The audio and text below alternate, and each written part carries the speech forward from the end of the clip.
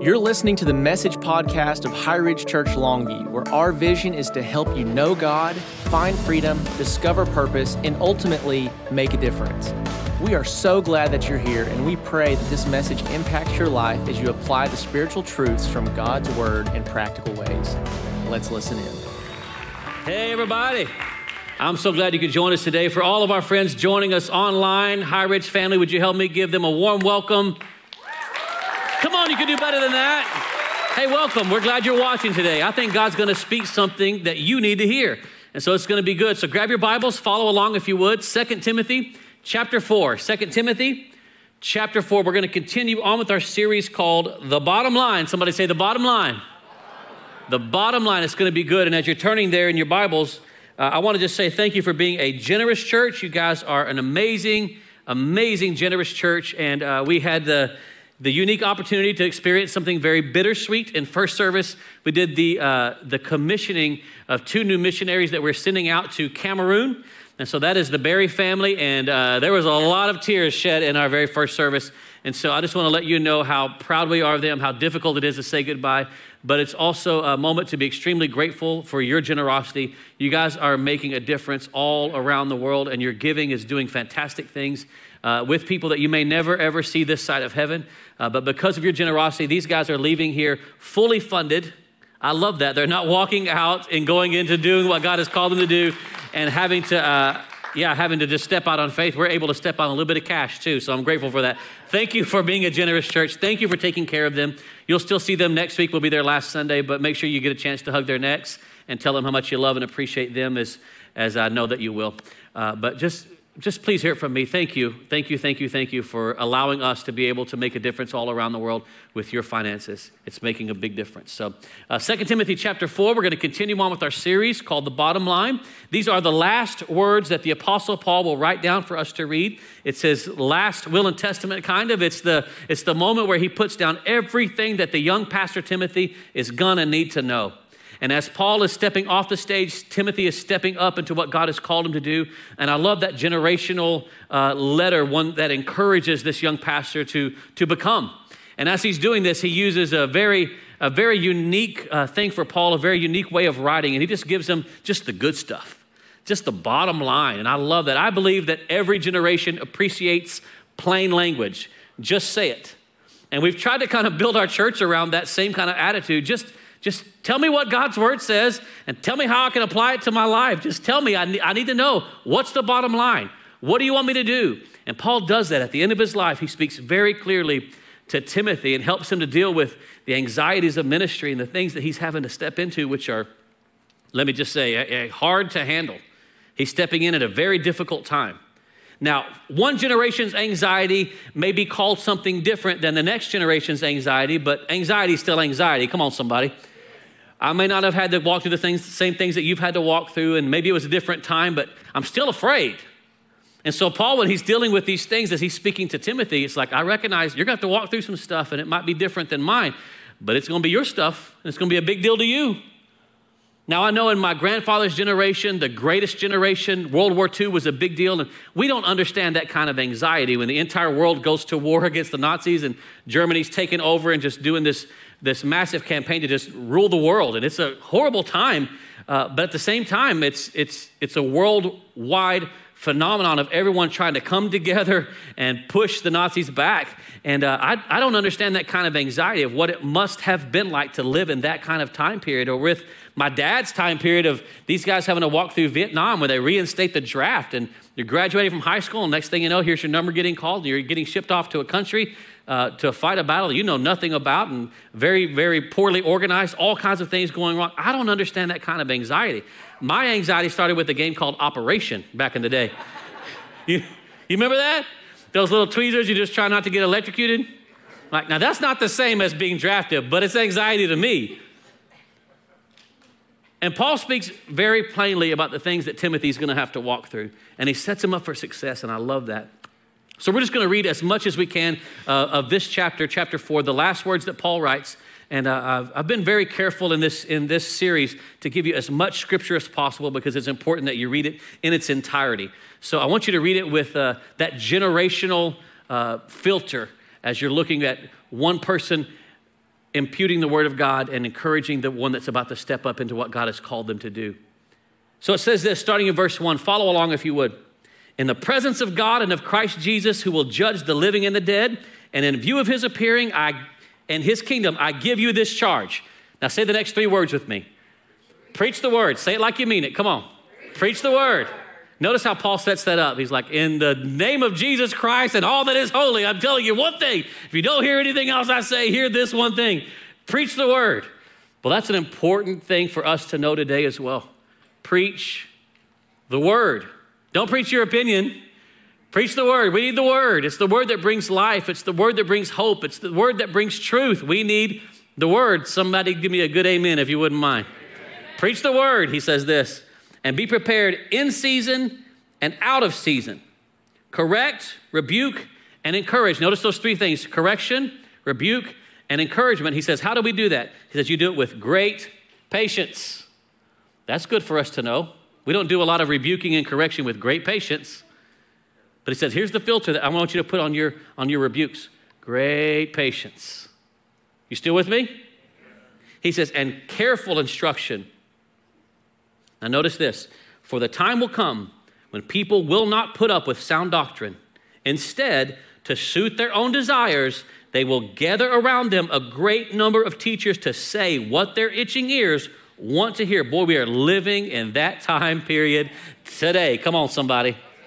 Says you're gonna just tell yourself what you want to hear and surround yourself with the same voices. You don't want to hear the truth. You want to hear what you want to hear. He says this, they will turn their ears away from the truth and turn aside to myths. But you, somebody say you. Now say this, say me. He says, keep your head. By the way, when I read this, I started laughing and it's dark humor. I get this. I understand this. But Paul's about to be beheaded. And it's not like he doesn't know how he's going to go. Paul's a Roman citizen, and his execution that's coming, there's only one way to go out. Now, because Paul is a Roman citizen, he gets the benefit of having a quick death. And it's considered an honor for him to go out this way as one that's being beheaded. Now, for everybody else, they have to be crucified. They get to be tortured over several days. And so it's a hardcore death. And Paul's like, hey, but you keep your head. I can't help but giggle a little bit at that. That's some dark humor. I get it. But still, he wrote it. I didn't write that. Don't be offended at me. He wrote it. Hey, keep your head. In all situations, endure hardship. Do the work of an evangelist. By the way, this is for all of us. He said, lead people to Jesus. Do the work of an evangelist. Discharge all the duties of your ministry. And then Paul says this, for I am already being poured out like a drink offering, and the time of my departure is near. And then I love this verse. It's one of my favorite verses. He says, but I've fought the good fight. I've finished the race. I've kept the faith.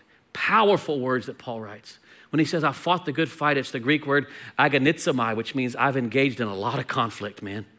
I've fought a lot of battles. He said, but it wasn't just fighting for the sake of fighting. He said, it was the good fight. I fought for the right reason. He says, and I've kept the faith in the midst of all my struggles and battles, all those conflicts. He says, I've kept the faith. I've kept my faith in Christ. He says, and I've finished my race. I know that my departure's coming, but this is what I can say. I did what God asked me to do. Well, I don't think any better words could be said over any of us at the end of our life. I've done what God asked me to do. I've kept my faith all the way to the end. That's what I'm talking about right there, finishing well.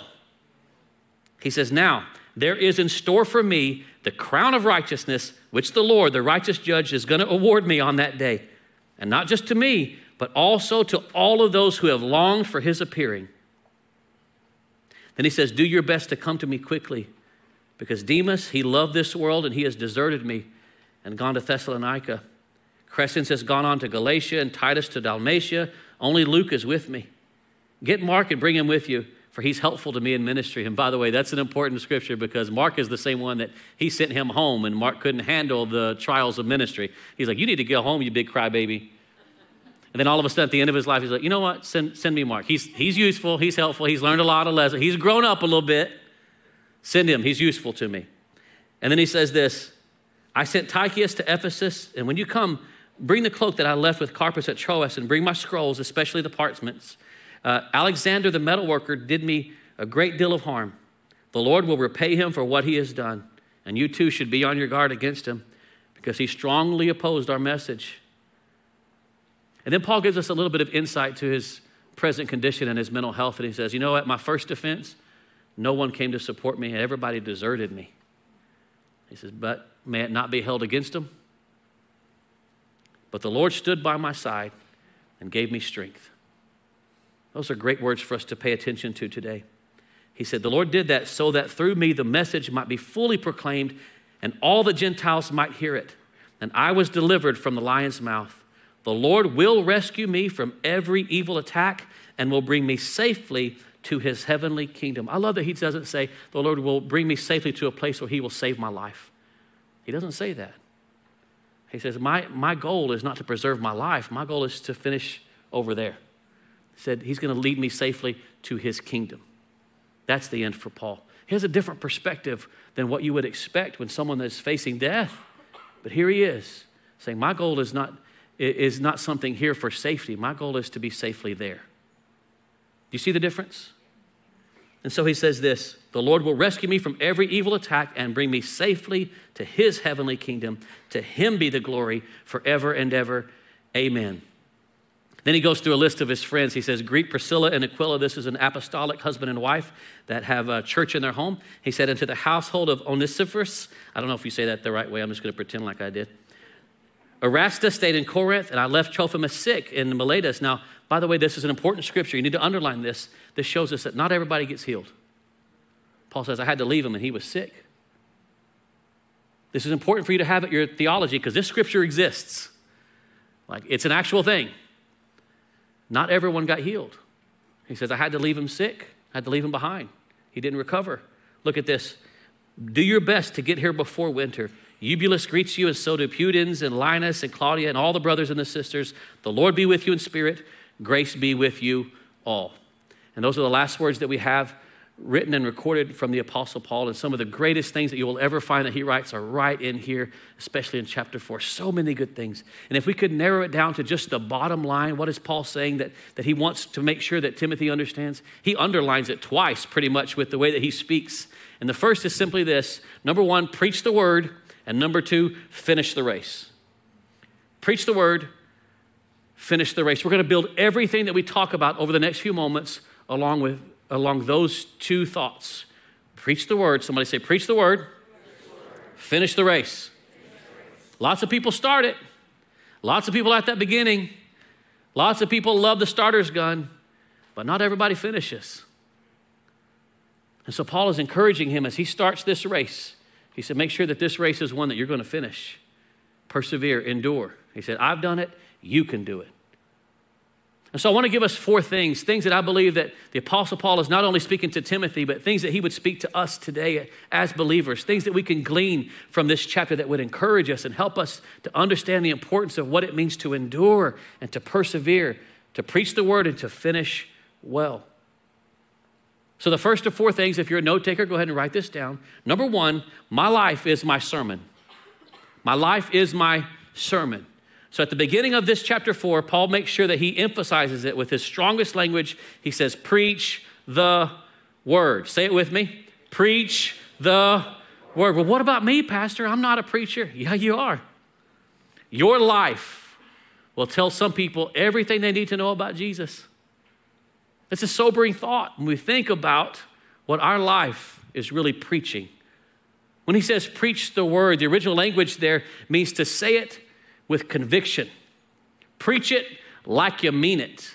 And if everyone is not called to be up on a platform and to have a microphone and an audience or a church, but all of us are called to preach the word. All of us are called by the way that we live, the way that we speak, the way that we handle offenses, the way that we talk to people. All of it is preaching a message. So the question then becomes, what is your life sermon really about? What are you preaching? What are you declaring?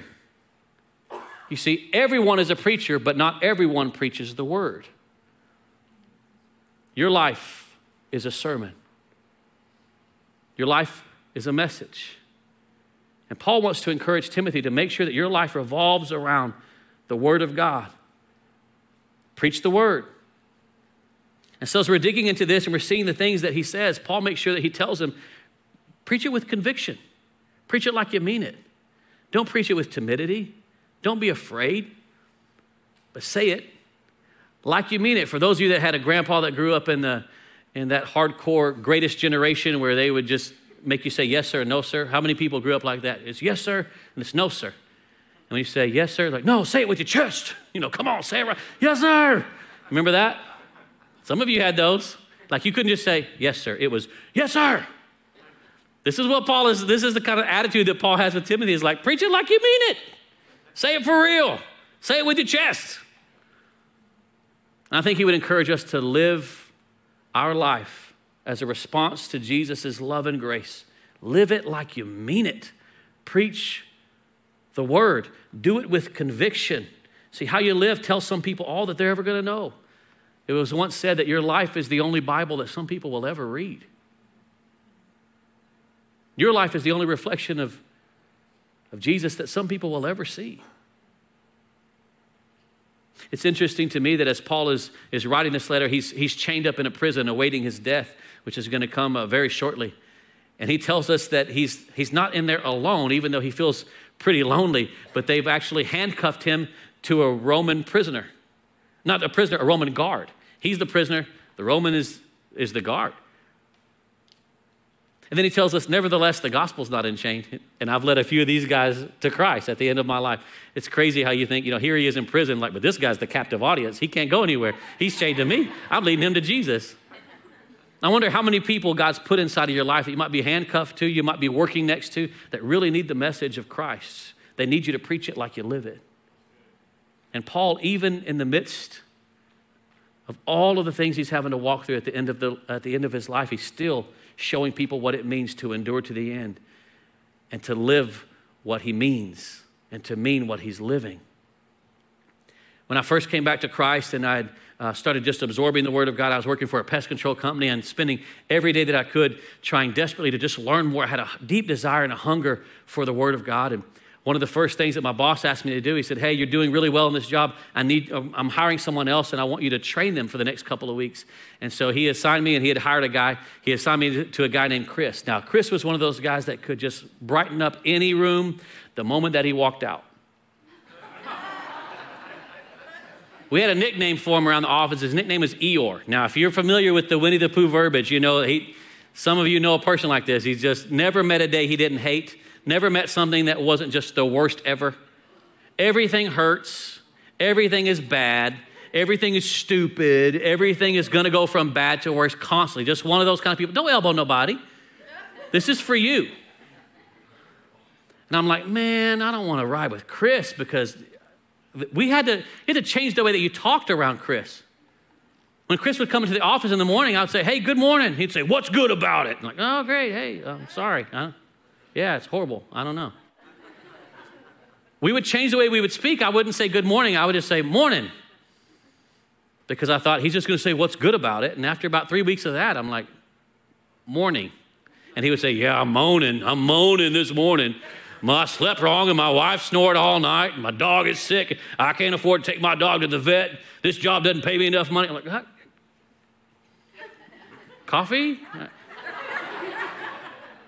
How do you handle a person like that? And my boss said, I want you to train him. So for the next 2 weeks, you guys are going to be riding together in the same truck. I'm like, man,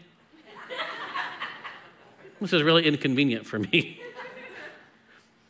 And so he gets in the truck and I just begin to pray. I'm like, God, what do I do? Because we're not even like balancing each other out with my natural tendency to look on the bright side and try to have some optimism. I've just changed my life. I'm getting into God's word. Lots of great things are happening for me. And this guy over here is just a wet blanket on any fire. We're not balancing out. He's making me worse. And the Lord began to remind me of Paul. He's like, he's handcuffed to you for the next 2 weeks. I'm like, you are right. Who's the prisoner here? At the end of a couple weeks, as I began to minister to him through those weeks, just began to talk to him, listen to him, at the end of 2 weeks, he was one of the first people I ever led to Christ.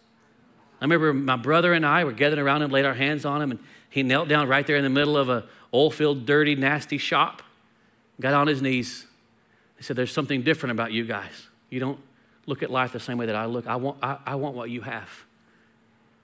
It was cool to watch God work through what I thought was an inconvenience. And I recognized that the Lord was calling me to do the work of an evangelist, lead people to Jesus. Even though it didn't seem like old Chris was ever going to listen to anything I had to say. But yet, I look back on that time and think, wow, in the midst of all that, Lord, you showed me. This guy is the one that's the captive prisoner. He's going to have to listen to me talk about Jesus all day long.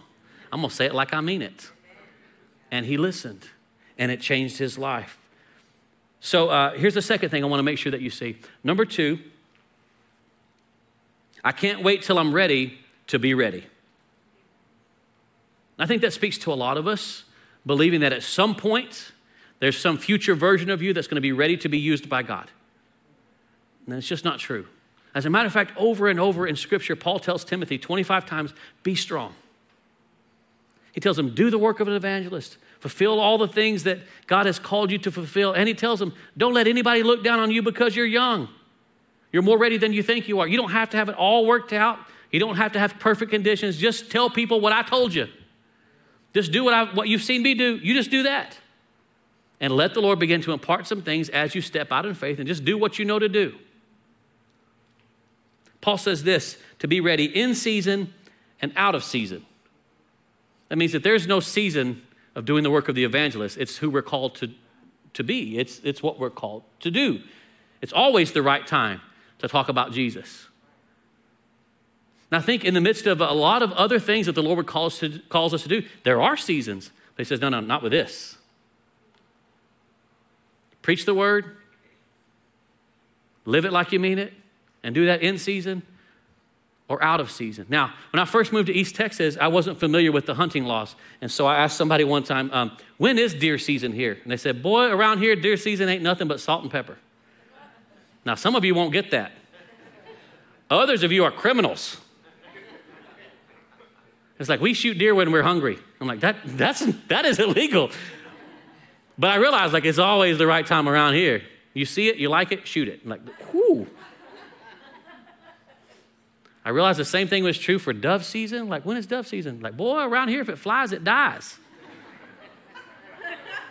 Okay. Now, for any of you that work for Texas Parks, Game, and Wildlife, like, I want to apologize. There was no one that currently goes to this church. I'll tell you the name of the right church and depend. No, I'm just kidding. Paul says do this in season or out of season. So how do I really do that? How do I prepare for the things that God has called me? And just how do I recognize the season? How do I make sure that I'm doing what God has called me in the right season, all that stuff? I found it to be true when I say it this way. I prepare for big ministry by doing small ministry, by just doing what God has in front of me and just being willing to serve. So when I first came to Christ and a few weeks before I even led Chris to Christ, there was a time in my life where I just showed up to church. I hadn't been to church in years and just wanted to come and just to sit. But the Lord had other things in store for me. I wanted to just receive. There was a good pastor speaking some things. The worship was pretty good, and the Lord began to deal with my heart, and he says, I want you to talk to that worship pastor and volunteer to serve. And I'm like, oh, I don't want to do that. I'm busy. I want to preach. It's like, well, how are they going to listen to you? Nobody knows you. What are you going to say? Like, I don't know, but it would be amazing. People would love it.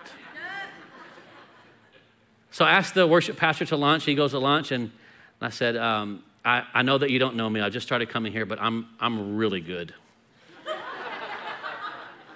I am gifted.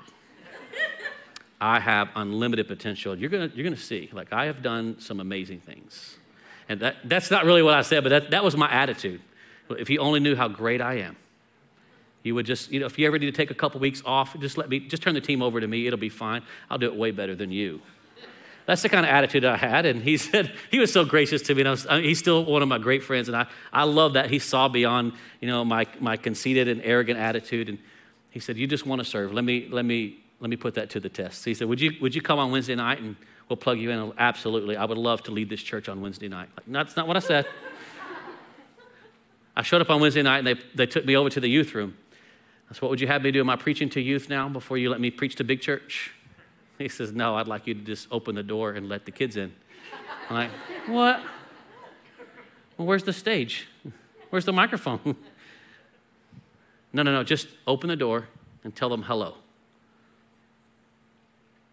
And there's part of me that wanted to tell him, I am way above this. But there's also something where I realize I'm being obedient to what the Lord has asked me to do by being available in season, out of season, whether it's convenient or not convenient, just doing what God has called me to do. Why? Because it's always a good season to be obedient. And so I started opening the door. And there's about 30 teenagers that would come on a Wednesday night, and I got to know them pretty well. And I'm thankful that this was back before the days of everybody carrying cell phones and cameras and them walking in with all their phones, because I could do some crazy things. They'd walk past me, and I'd pull hair, and I'd grab a kid, and he'd walk past me. If he didn't say thank you, which most of them didn't, I'd just kick him in the back. Get on in there. But after a while, I realized they loved it. And so they would come in just swinging, jumping on my back. And we developed this great relationship with some of these. I mean, I preached their weddings. I preached a few of them's funerals. I've been there for them when they graduated, and they've gone on to fantastic things. Some of them are pastors today, but it started with just a relationship at the door. And the pastor finally comes back after a few weeks, and he says, I know you've been here for a while. I'm looking for another pastor. This pastor has moved on, and would you mind taking over the youth for a couple of weeks and just keeping them, in the room and keeping them safe? Don't let anybody die for the next few weeks, and I'll bring in another youth pastor. We're hiring one. I said, sure, I'll do it for the next couple of weeks. And so I grabbed the microphone for the first time, began to preach my first sermon to those 30 kids. And with just a few weeks later, this youth group had exploded from 30 kids to 190. And I recognized a powerful concept that comes to us directly from Scripture, that your gift will make room for you, but your gift has to be submitted. And your gift has to be in a place where you can lay down your life and like Christ say, Lord, not my will, but your will be done. What do you want from me? It comes from a place of humility. I learned some powerful things just opening a door for a bunch of teenagers that wanted to beat me up. I learned things like, I want to beat you up too. This is great. We're going to be great friends. I don't have to be ready to be ready. Can I get a good amen, everybody? I wrote it down this way. I don't need perfect conditions to serve a perfect God. And for some of you here, you're called to serve, and you know this. And I'm not asking you to serve because we need more people to serve around here. I'm asking you to serve because it's good for you. You need to do this. You'll never graduate to the greater things that God has for your life until you're willing to walk in humility and serve in the little things. I might ask you to make a cup of coffee, maybe cleaning a restroom, maybe straightening some chairs. It's good for you. I won't ask you to do something that I haven't done. But Paul tells Timothy, as you're getting ready to step on this stage, just know this, do it in season and out of season. So when he says this, when he says to be ready in season out and out of season, that Greek translation of that word means to literally be on standby. Now, for those that have ever flown on standby, you don't want to be the person on the standby list. That's not what you want. I have 11A. That is my chair. I am on this flight. It leaves in 20 minutes. I got a seat. You don't want to be on standby because that means you're going to stay close and listen for your name, watch for the opportunity. They may tell you, oh, this flight's not going, but that flight is going. You need to get to this terminal as quickly as you can. You're going to be in this seat. We're going to try to squeeze you on this one. You got to pay attention. And Paul's saying, that's the way I want you to live. Be ready for the ministry opportunity in season and out of season. That word translates, by the way, also to whether it's convenient or inconvenient. And I think that helps us to really see a better picture of what the Lord is calling each of us to do, because we're waiting for a time where it's convenient. And Paul says, it's not going to be always convenient. I'm sitting in prison. I'm handcuffed to a Roman guard. It's pretty inconvenient for him, but it's really convenient for me. He's got to listen. I wonder, what could God do with your inconveniences? What could God be walking into your life that looks like an inconvenience? I wrote it down this way. What I call inconvenience, the Bible calls ministry opportunity. I think that's going to help you this week. Look at problems differently. Lord, what are you showing me? What would you have me to do?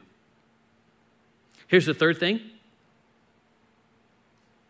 Number 3, I need to hear the truth, not my truth. Somebody give me a good amen. I need to hear the truth, not my truth. There's no such thing as my truth. That's a modern thing that we've incorporated into our vernacular, into our culture. That's not a thing. There's no such thing as my truth. There is true or untrue. And God's word is truth. It supersedes what you feel. And just because everyone is saying it, that doesn't make it right. It doesn't make it true. God's word is truth. Paul says, the time's going to come when people will not put up with sound doctrine, but only what their itching ears want to hear. And never before in the history of our world could this scripture ring more true than today. It says, you want to hear what you want to hear.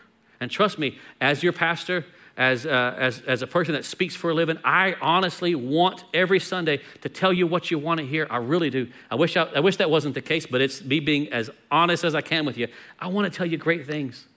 I want to tell you things that will encourage you and challenge you and build you up and strengthen you. But if it's not what the Lord wants to say, I got to learn how to shut up because this is his church. And I have to be obedient to what his word says. This is my guideline. And if his word doesn't say that, I'm not telling you that. If the Lord can raise up anybody to do anything, he certainly doesn't need me. He talked through a donkey one time, and they even in the King James Version listed it as not a donkey. I recognize what I am. I'm just a donkey. God can speak through anybody at any time. He doesn't need me. But I have an obligation to preach the truth of God's word. There is no my truth. There is no your truth. There is the truth, and that's it. And I need to hear the truth. This word is the only thing that brings life. It's the only thing that brings health and hope. It's the only thing that brings real peace. The only thing that brings real instruction. It's his word, not my word. It's his. But I wrote down this. It's okay to be challenged with the truth. It's good for me. I need it. I need to hear the truth. It's okay. Even if you don't want to hear it, I need to hear it. I don't want to just hear what I want to hear, and neither do you. If you're going to be honest, you want to hear the truth. You look like you don't trust me, like I'm like, no, honestly, I really do just want to hear what I want to hear. I get that. But let me say it this way. You would sue your doctor if they didn't tell you the truth. If your doctor looked at you and said, oh, your numbers are off the charts, that ain't a good thing. That ain't good. I've never seen a person with these kind of numbers. That is not what you want to hear. If your doctor tells you the truth, that's a good doctor. I need to hear the truth. I may not like what you're saying, but I need to hear the truth. And Paul tells Timothy, you preach the word. People are not going to put up with sound doctrine. They're not going to want to hear it. They're going to surround themselves with their own version of the truth. That cannot be you.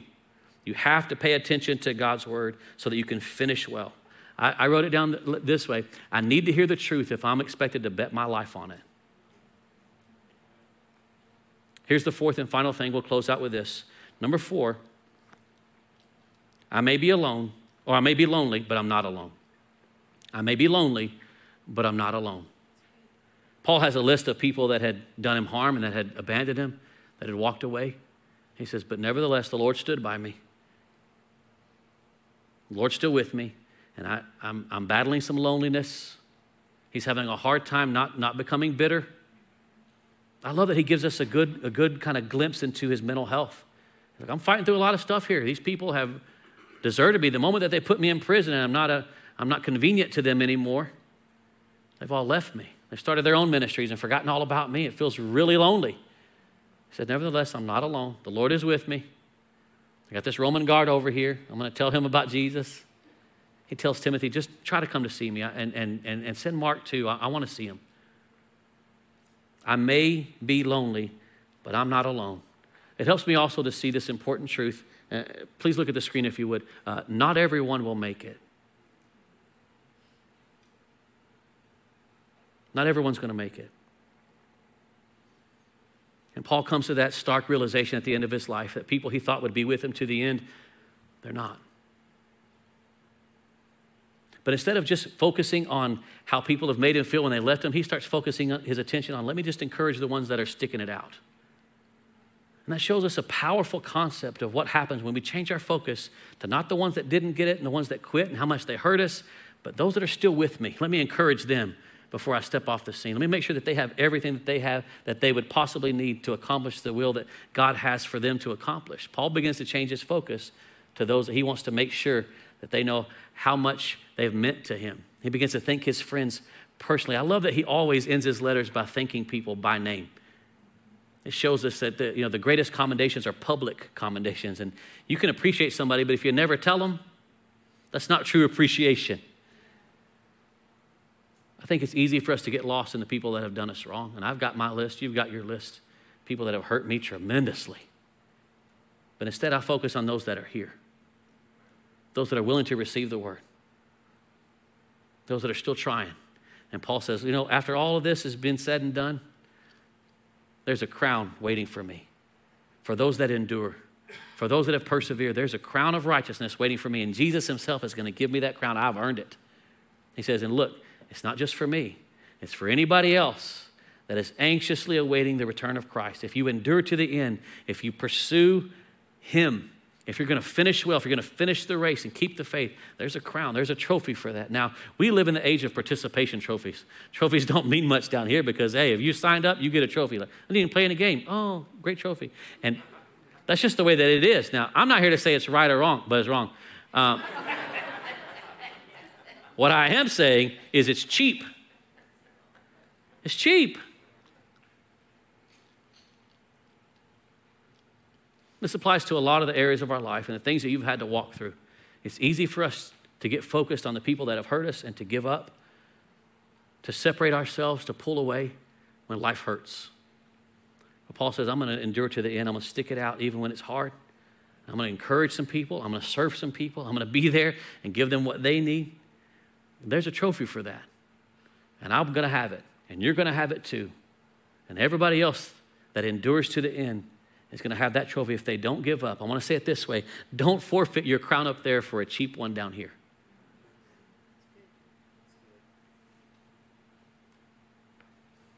As we look at the end of Paul's life, he makes sure that he strengthens those that are still in the game, those that are still fighting. He doesn't spend his time lamenting over those that aren't there anymore. Some people are going to be in your life for a season. Some people you don't get to see the end of their story. But instead of focusing on them, start focusing on the ones that are still there with you, those that are still trying to encourage you, those that are still in the game, those that are still working. 2020 hit a lot of churches really, really hard. And people left in droves. People turned away from the gospel and will continue. There's the Bible calls it a great falling away. That's happening. And I could lament, or I could recognize it's supposed to happen. Not everybody's going to make it. But spend your time focusing on those that have stayed, those that are still pursuing the call of God on their life, those that are still willing to serve and go and to give and to pray, those that are still in the game. And so I want to spend my time encouraging you and encouraging those that are watching online. You're still here. And if you're still here, that means God's not done. And I hope that encourages you and blesses you as we remind ourselves to preach the word like we mean it and to finish the race. Can you receive that? Is that okay? As we finish up today, I want to invite you to bow your head and close your eyes. I want to pray over you if that's okay. And for those of you watching online, I want to pray for you as well. If you liked what you heard today, would you do us a favor? Click the share button. It's always a big blessing to us when people will share this message with their social media world. It really does mean a lot to me when you do that. So thank you for that. And as we're bowing our head, as we're closing our eyes, I believe that the Holy Spirit's wanting to speak something to you. He's wanting to encourage you. He's wanting to challenge you. So would you do me a favor? Would you just simply open up your hands and maybe just place them on your knees as a sign of submission and surrender, putting ourselves in a position to receive whatever the Lord might be speaking to our lives? Would you do that? And as you do that, I want to pray over you. Good. Let's pray. Father, we put ourselves in a position to receive from you. We're not fighting you for control. We're not trying to tell you what we want. Father, instead, we just want to receive from you all that you have for us. We recognize that for each and every one of us, Lord, you're always calling us higher, calling us deeper, calling us to a place of deeper submission to you, calling us to a place where we can surrender and say, Lord, not my will, but yours be done. I want what you want. So, Lord, with our hands open in a position to receive, Father, I pray for a new impartation of peace for your people that are willing to receive it. I pray for a new impartation of hope. If you can receive that, say yes. Just say yes. Lord, I pray for a new impartation of courage. Can you receive some courage today? Just say yes. Yes, I receive it. I pray for a new impartation of faith to stand strong and to love well. Lord, strengthen your people today. Encourage them. Let them accomplish your purpose in their time to make a difference for your kingdom. In Jesus' name. With heads bowed and eyes closed, perhaps you're here today and you're saying, Pastor, if I'm going to be honest, I don't have a relationship with Jesus. I need one. I am far from God. My friend, if you need to come home, if you need that relationship with Jesus, then please pray with me. I'm going to help you. I'll tell you what to say, but pray with me right where you are. Pray with me. Pray these words. Say this. Just say, Jesus. Come on, pray with me. Say, Jesus, I believe you're the Son of God. I believe that you came and died. I believe you rose from the grave so that I could have life and forgiveness for all of my sins. I invite you to take over. I live for you, for your glory, for your praise. My life belongs to you. Thank you for saving me. In Jesus' name. And with heads bowed and eyes closed, my friend, if that was you and you prayed that prayer, would you do me a favor? Would you look up at me and slip up your hand? That was me, Pastor. I prayed that prayer. I did that. I see you. I did. Good, good, good. I did that, Pastor. I prayed. I asked Christ into my heart. Good for you. If you're watching online as well, hey, I'm so proud of you. Please, please, please, would you do us a favor? Whether you're in the room or watching online, would you text the number that's appearing on your screen right now? Text the words, I prayed, to 844-HRC-TEXT. When you text that number, I'm going to send you some things that I've prepared just for you. It'll help you understand what just happened inside of your heart and what to do next. So please give me that honor of helping you with that next step in your life. I'm proud of you. Keep going. It's good. Excellent. Well, High Ridge fam, go ahead and look up at me if you would, then stand to your feet. As we finish up today, I want to invite our elders and their wives to step forward. They're going to remain at the front of this platform to be available to pray for you about anything that you might need prayer for. Also want to ask you for a couple of things as we're finishing up. The third week of August, right about the third week of August is when the majority of our people bombard this church. We hit the biggest numbers that we have between Easter Sunday and that third week of August. And between that and Labor Day, we have major numbers. Now, that affects this service a lot. There's not much more room. We've experienced on the past few weekends 100 people more than even last year. And so we're very quickly running out of space in this service. So lots of people are coming in that third week of August. So I want to ask you for a special favor. Here's the favor. I'm going to ask you to invite your friends. And if your friends are coming, you can come to any service that you want to. But if your friends are not, would you consider moving to the first, which has a little bit of room, but not much, or our third service, which is the 12 o'clock service that has a little bit more room. We're already at a place where we're getting at capacity, and this is the summer months. So we can tell what's going to happen. And that's a good thing. It's a good problem to have. But we're only 2 years inside of this new worship center. We've got about $700,000 left to pay off on this building before we can even consider doing something else. But we've got some interesting problems to deal with and things to take before the Lord. So just know that this service, the second one, we need to make some room for some people. And so would you pray about it, at least think about it? And then I also want you to know that, hey, this building started out at $2.2 million, which we didn't have. We stepped out in faith, and you guys have been so faithful by supporting us that we're getting close to the end, and I am so proud of you for doing that. And so we've got some steps that we're going to have to take to make room for our friends that need Jesus. Come on, somebody. And we want to make sure that we make room for anybody that wants a relationship with Jesus. Can I get a better amen than that? Amen. People need Jesus. They need a healthy church. We want to make sure that we give it to them. So think about that. Pray about it if you would. Consider moving maybe to the first or to the third service. I'll appreciate it. It makes a big difference when you open up your seat, especially in the second service, for somebody that needs a home church. Then I'll ask the same from them as they come in and get plugged in as well. So these guys are up here, my elders and their wives. They're going to be available to pray for you about anything that you might need prayer for. For everybody else, let me bless you and send you out. Father, I thank you for my friends. I pray you would bless them with an incredible week, following after you all week long in Jesus' name. And all of us said together, amen. God bless you as you go. I hope you have an awesome week. Thank you so much for listening in today. Our prayer is that you are encouraged and strengthened by the message.